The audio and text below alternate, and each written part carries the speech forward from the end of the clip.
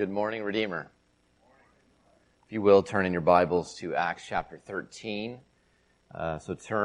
We were in Ecclesiastes for a while in the Old Testament. Turn to the Gospels, Matthew, Mark, Luke. Acts is right before the book of Romans. Acts 13 is where we are picking up from where we were last in the book of Acts. Acts 13, we'll cover verses 44 through 52. The name of this series is, if you will, please stand with me at the reading of God's Word. Acts 13, verses 44 through 52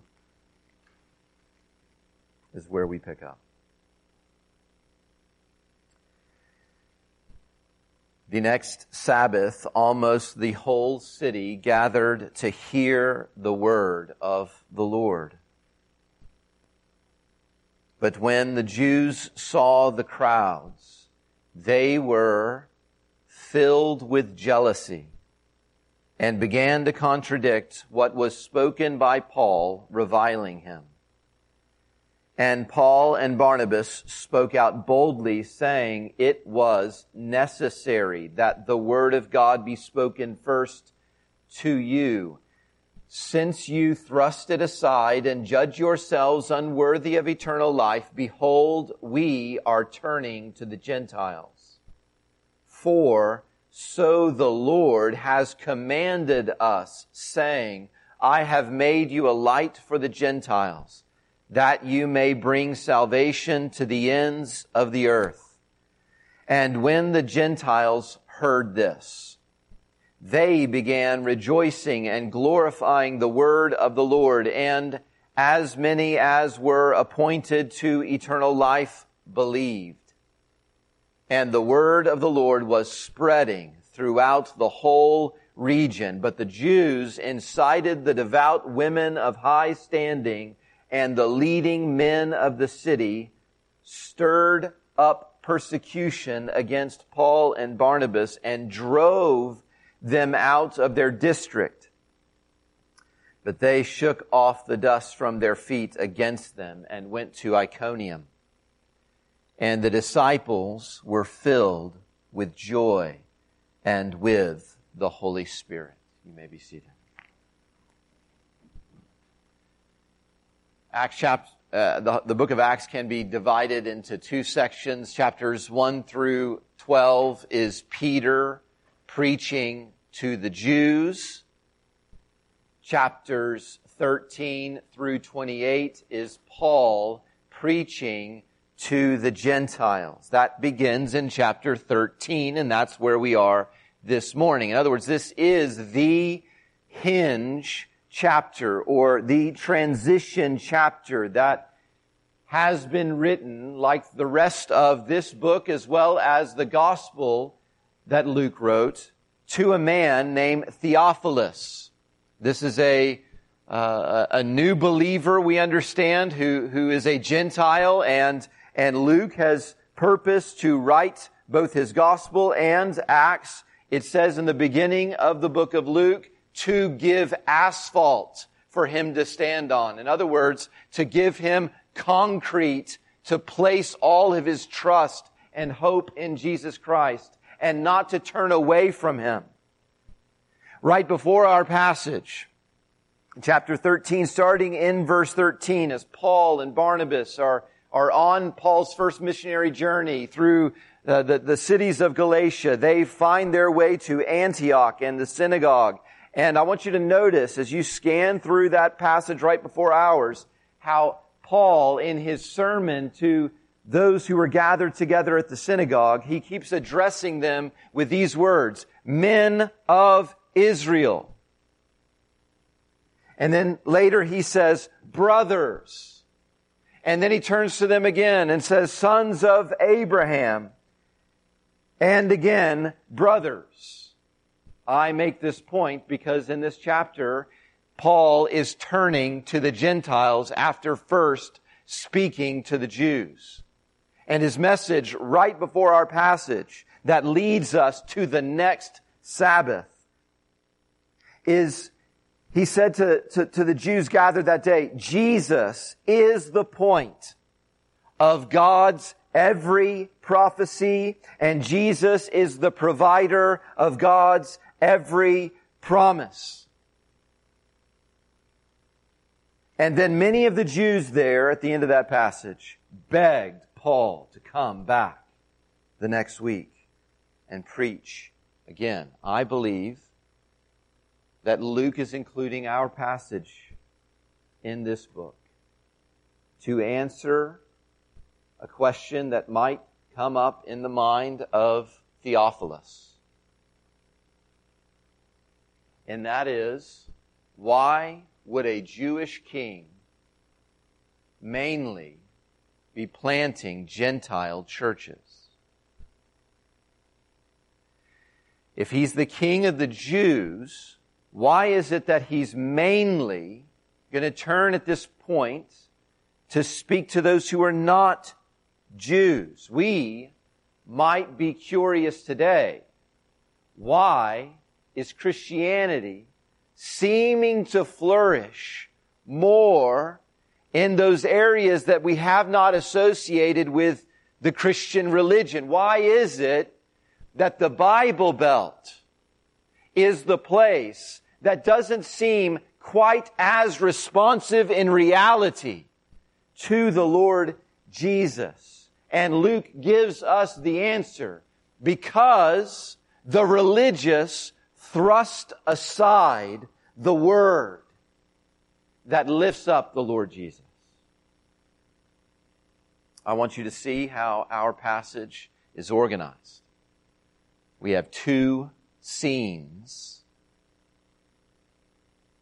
that tell us how different sections in the congregation that day responded to Paul's preaching. Look at verse 45. When the Jews saw the crowds. And then look for the second response in the second half, verse 48. When the Gentiles heard.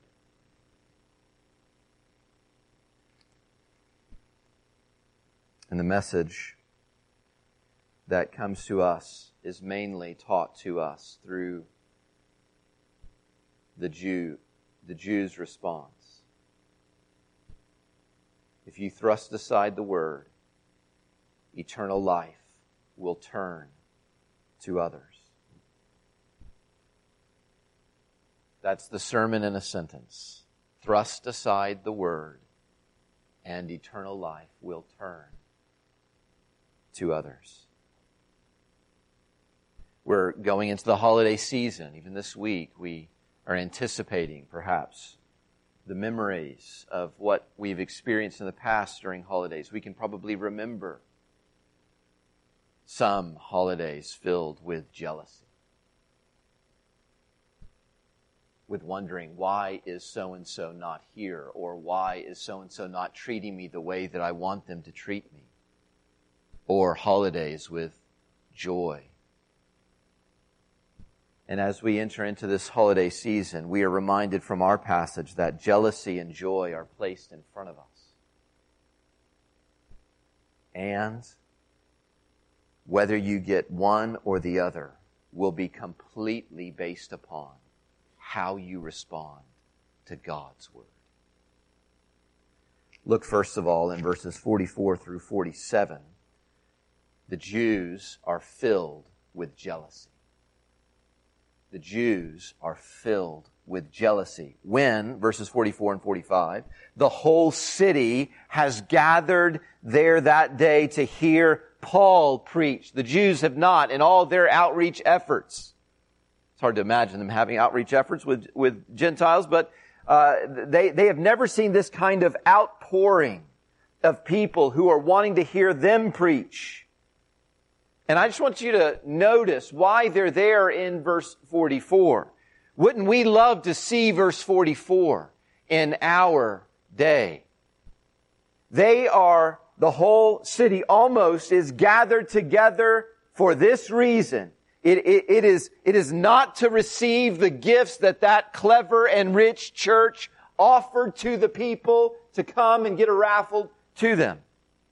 It is not they are not there because they heard, if you want to hear some really live worship music, you need to go to this place. And when you go, they're jumping all over the stage. And they want to be there because they're excited about the energy in the place. They're not going there because they just know that's the place to be. It's just hip to be there. No, they are going there because they want to hear the Word. And that comes right after. If you look right before our passage in verse 41, look at how Paul just responded to these people. What he called them, scoffers. What he gave them was a prophecy from Habakkuk chapter 1, where God says, I'm about to do something you've never seen in your life, and you would never even imagine would happen. I'm taking your enemies, and I'm going to make you jealous. And they hear that, and verse 42, they beg for these things to be preached the next Sabbath. At least some of them begged. Would you, as we move through verse 44, ask the Spirit of God to gather all the town, to do nothing less and nothing more than to hear the Word of Christ? That's what we want. In verses 46 and 47, in the jealousy of their hearts, the Jews thrust aside God's Word. Paul says to them, it was necessary for us to preach the Word to you first. Jesus, after all, is a Jewish king. And even at the beginning of Acts chapter 1, verse 8, it says that the Word will go out in Jerusalem before it goes out to the ends of the earth. And it did. Peter was filled with the Holy Spirit.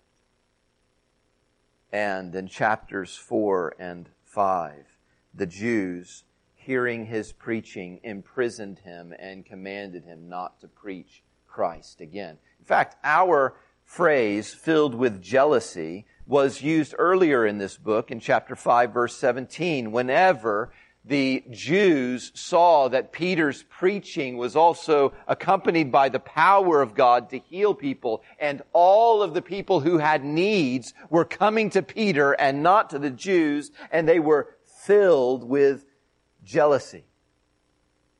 See, they knew their Bibles. And they understood that they should expect Almighty God one day to cause the Gentiles to come to them,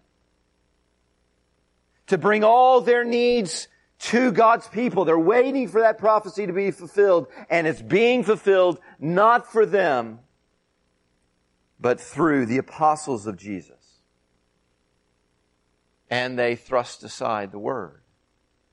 In chapter 7, whenever Stephen stood up and preached the Word, it says that the Jews plugged their ears and ran at him and then killed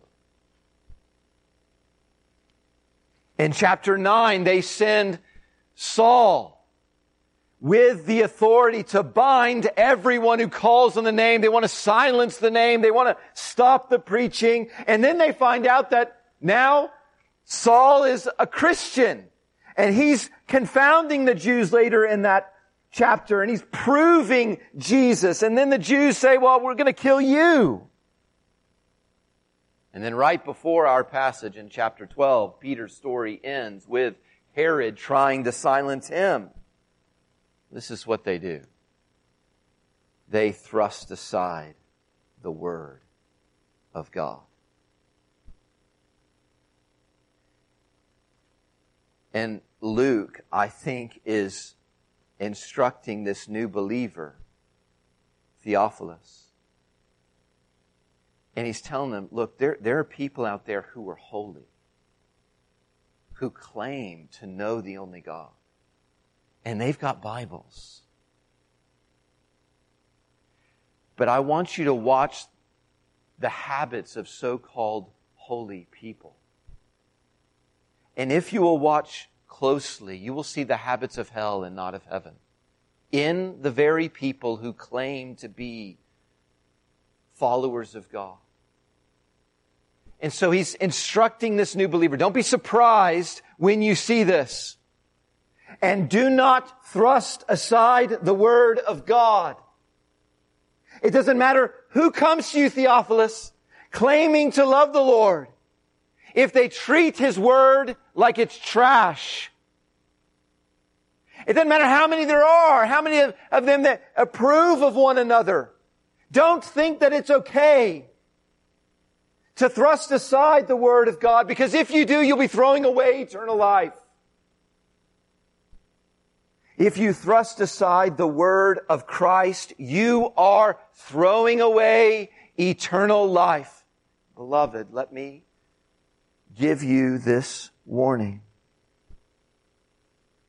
There will be people in our lives, there may be people listening, who are deceived because they actually live out with habits of thrusting aside. That is the characteristic of those without eternal life. They, verse 45, when the preaching comes, they contradict and say, no, it's not.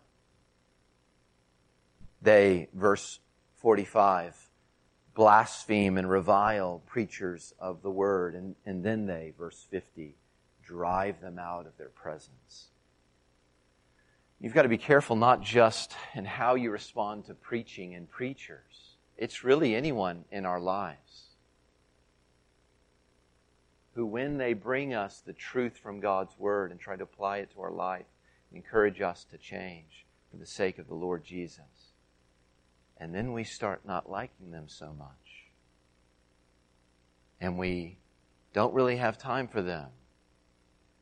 And we drive truth tellers across a lifetime out of our life so that we can't hear it any longer. Verse 46.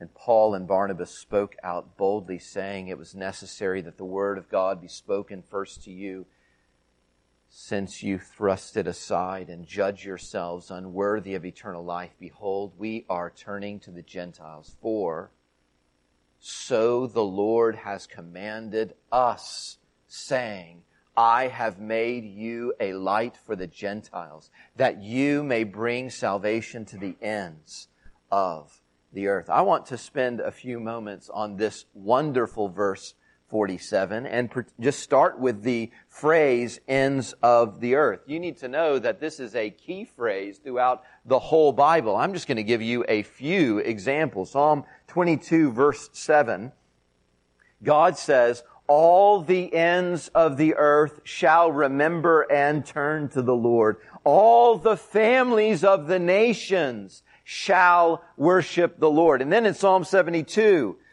verse 8, Solomon says, may the Son of David have dominion all over to the ends of the earth. Psalm chapter 2, verse 8, that great passage where the nations are raging and plotting in vain, and the Lord sets up His king on His holy hill. And then He says to that Lord, your inheritance that I'm going to give to you is the nations. You will possess the ends of the earth. 28 times in Scripture, that phrase comes to us to tell us that it is God's determination that He would have the worship of all the world through the ministry of His triumphing and conquering King, even though His own nation rejects Him. And so we get the quote in our passage that Justin read to us earlier from Isaiah 49,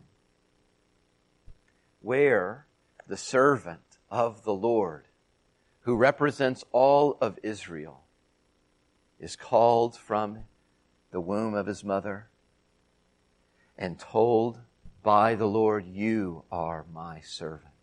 You are Israel. This is a prophecy of the Lord Jesus. And in you I will be glorified. But I said, the servant says. This is what the servant experiences. I have labored in vain.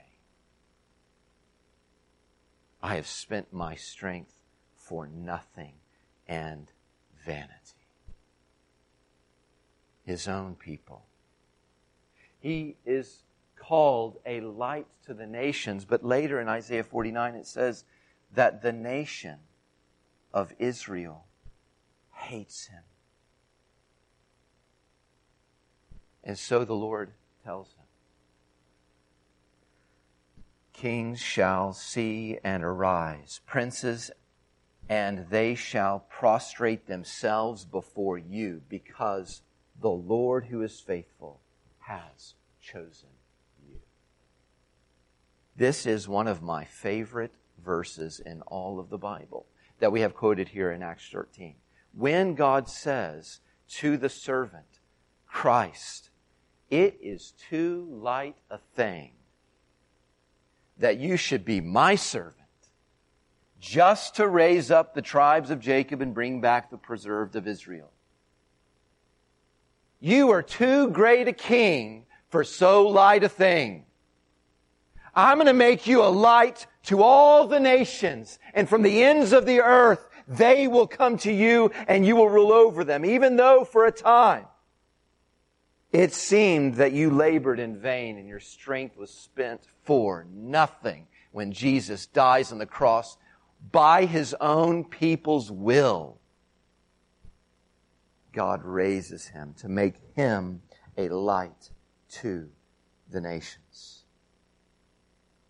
Jesus Christ is the light of God for a world that lives in darkness and in death. He is our only hope. And what's interesting in Acts chapter 13 is that when Paul preaches verse 47, when he's preaching Isaiah 49, he says the Lord has commanded us, as in Paul and Barnabas, that he should be the light for the Gentiles. He uses Isaiah 49's promise of Jesus and says, Jesus has now passed this on to us. In other words, Jesus is the light that is making His apostles a light to bring salvation and life to the Gentiles. Now listen, I don't think you can do what Paul did. I don't think I should do what Paul did and say this prophecy that was made to Jesus is the Lord commands me to do it. No, unless the Lord actually does command you to do it. And He did with Paul. Remember when he was saved? How he was saved. A great light came and blinded him and thrust him into darkness. And then Jesus saved him and said, I'm going to send you to the Gentiles. That's what he's thinking of here when he says he's commanded me. He's a special follower of Christ. He has a unique mission. But the Apostle Peter does say of us who are saved, in 1 Peter 2 verse 9, you have been made a believer in Christ to proclaim the excellencies of Him who called you out of darkness and into His marvelous light. Even if you can't say what Paul says, that God has commanded you to be a light to the Gentiles, you can say, if that light has come to you, He has called me out of darkness like He did Saul. And you should. And so I want to encourage us from the example of Paul to bring the light and to aim his beams in the darkest corners of our town. In other words, when Paul preaches this right after saying, God said in Habakkuk that He was going to even use the Babylonians, your greatest enemies, the greatest darkness in the world. He's now telling us, and the Jews would have heard it this way, God's going to give light to the darkest places, to the darkest people. And beloved, I want to encourage us to bring the light, and particularly in this season, no matter what rejection may be threatened to us. Because look, rejection, verse 46, even persecution, verse 50, has never been a reason to stop the ministers of God's Word. And it must not stop us. Even the Lord Jesus thought that He labored in vain. But He knew His recompense was with God, and so we wait for the fruit. So, beloved, let me encourage you in this season in particular, as God gives you this word this morning, to ask the Holy Spirit to come and give you bold speech.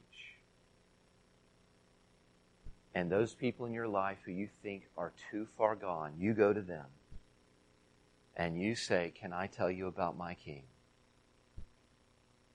And then you can share how He called you out of darkness. I've got a bunch of pamphlets upstairs on a shortened version of what is the gospel. I'm happy to give them to you. You hand them to one of those friends and say, "Can we meet this Tuesday and talk about this over coffee?" And then the season just provides us softballs, right? Where we can invite them to an event where they're going to actually hear the gospel for sure.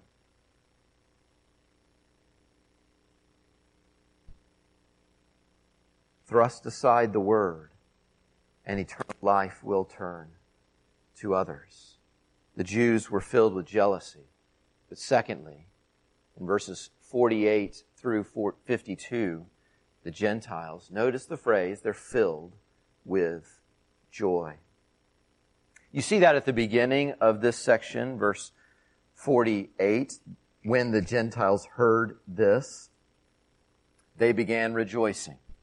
You see it at the end of that section, verse 52. The disciples were filled with joy. Beloved, verse 48 is communicating to us that the world's joy is found in Jesus Christ. A world full of joy. A joy that can fill all of the world can be found in Jesus Christ.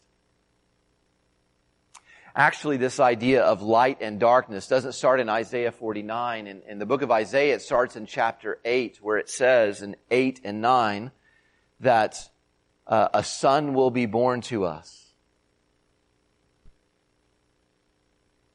And He will be a light for those dwelling in darkness.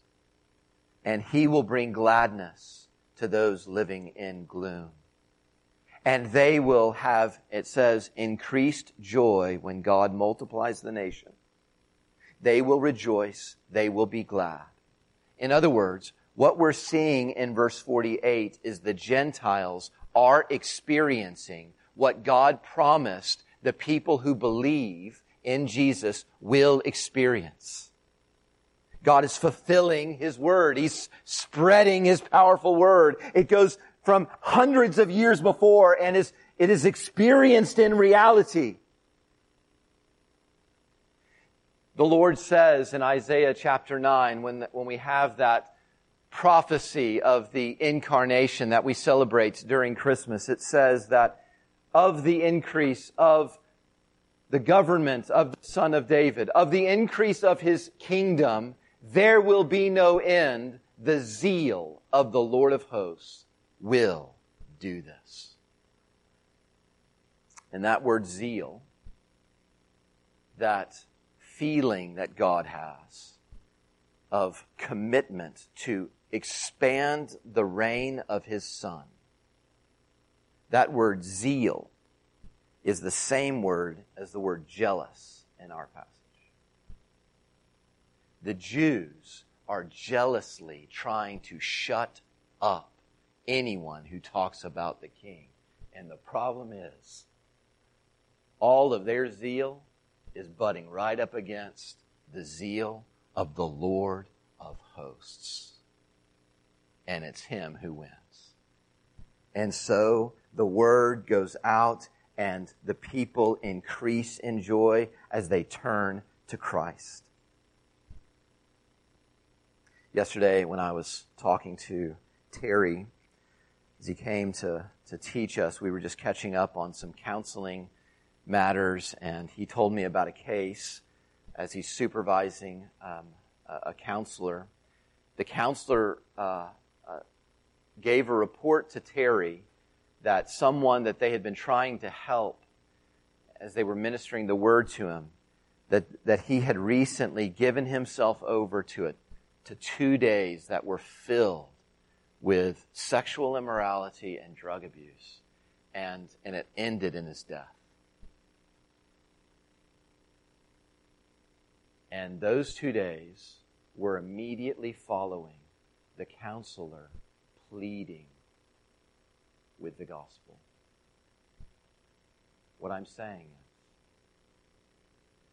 when we plead with the gospel of Jesus Christ, it brings people to a crossroads. And there will be a real response that tells where they really are. If you are here and you are wondering, what am I going to do?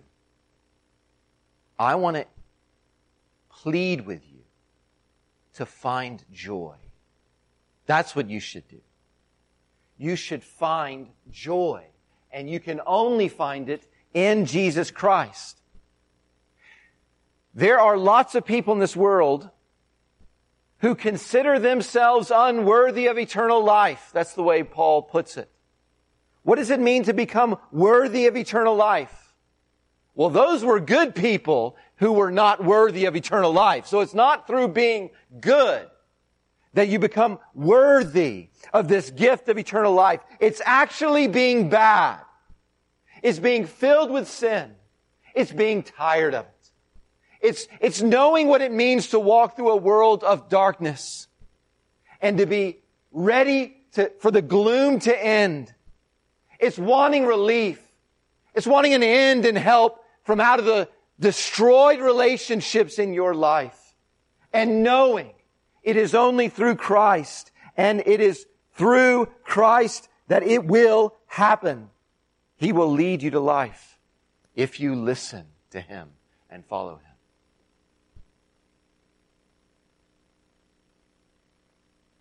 In verses 44 and 45, jealousy of Jesus caused the Jews to thrust aside the word and throw away their salvation. In verse 48, joy goes to those who are desperate for the life that only Jesus can bring. And notice joy goes to those who come to the light through the preaching of the word. When the Gentiles heard, they began rejoicing and glorifying the word of the Lord. And as many as were appointed to eternal life believed.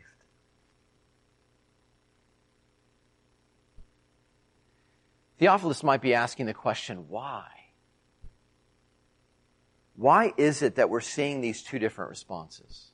How do we make sense of those who believe when there's so many who do not believe? And if you're trying to convince me that even though, Luke, you're convincing me that even though His own people don't believe in Him, I should not go away from Jesus. Why don't the Jews receive their King?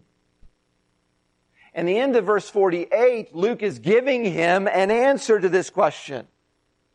And he's telling us, behind jealousy and joy, and before jealousy and joy come from the response to the word, there is an eternal appointment.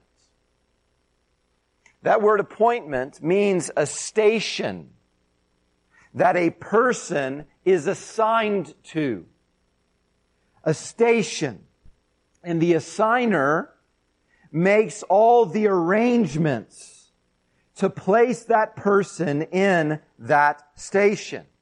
And as many as were appointed to eternal life, they are the ones who believed. As many as. Some people asked me yesterday, Ryan, how many skeet you gonna shoot? I say, how many skeet you got? As many as that. No. They asked me, are you shooting today? And I said, with every pull of the trigger, I lose credibility with these people. And so this kind of event is really dangerous for my ministry. I'm just not going to shoot at all. Because as many times as I pull the trigger, I will miss that many skeet. As many as. That means there is a one-for-one relationship between those who believe and those who were being appointed by God to believe. It's as many as. In other words, every single one who will receive eternal life was appointed by God in eternity past to receive eternal life. I need to hear an amen if I'm going to keep on doing this, because there's a whole world full of people who hear about the doctrine of election and they are fighting against it and they're angry. You want to make someone angry, you start talking about how God appoints individuals to eternal life. Well, that's as old as Genesis chapter 3, when we don't want to let God be God. But He is God over this. And you should rejoice, because if you believe, that means He appointed you. You should hear this and rejoice in a zealous, saving God who gives a word to an ancient people many miles away, and it comes to you because He's zealous to save as many as names and individual people. You should rejoice.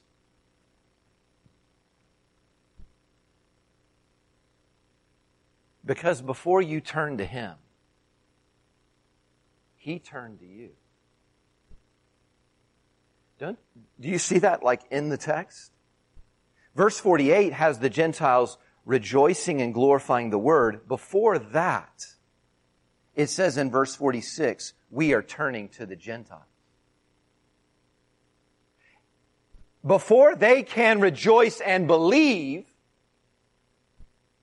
the message has to be turned to them. And the reason in verse 47 that they're going to turn to the Gentiles with the message is because God commanded me to. That means you need to turn to the Lord. You need to turn to the Lord. And if you turn to the Lord, He turned to you before that. He appointed you, believer, to as many as were appointed. And then we get a little word, to. In other words, when He was imagining you in eternity past, before Genesis 1, when He was thinking of you, He was arranging all the circumstances of your life, all the years of your life, for a destiny. Where am I going to lead everything to for you? And for the believer, it is to eternal life. Not just a walking of the aisle, not just a praying of a prayer, but I mean heaven, eternal, with God forever. That's what He's appointed us to. Amen?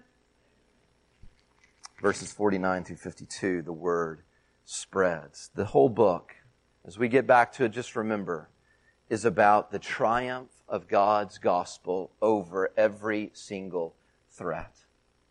When the Jews, verse 50, try to silence preachers, verse 51 comes. God sends the preachers out. You can't silence us. But before they leave, they return dust to those who thrust the word aside. It's an image Theophilus would have recognized from the first book of Luke, where Jesus commanded his disciples when they go out from village to village and preach the gospel, if anyone doesn't receive the message, you should shake the dust off your clothes at them, against them.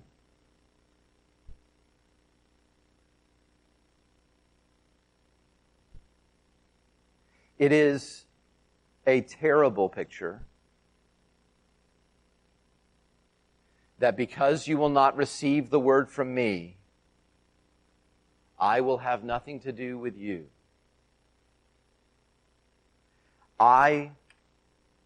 You will have nothing that I offered. We are not fellows. We are enemies. I'm never coming back. This place is cursed. I want none of it on me. Nothing unclean will go into God's presence, so I want none of that on me. And so they take the dust that they picked up in that area and throw it back against them. Of course, dust in the Bible is associated with death. From dust you came, to dust you go. This is the realm of death. I'm going to the world of life. When sermons stop, life leaves. And so, the preachers move on to Iconium. Why is the new preachers' congregation made of Gentiles? There's two preachers in Acts, Peter and Paul. Why is the new preachers' congregation made of Gentiles? The answer is because the first preachers' congregation wouldn't listen.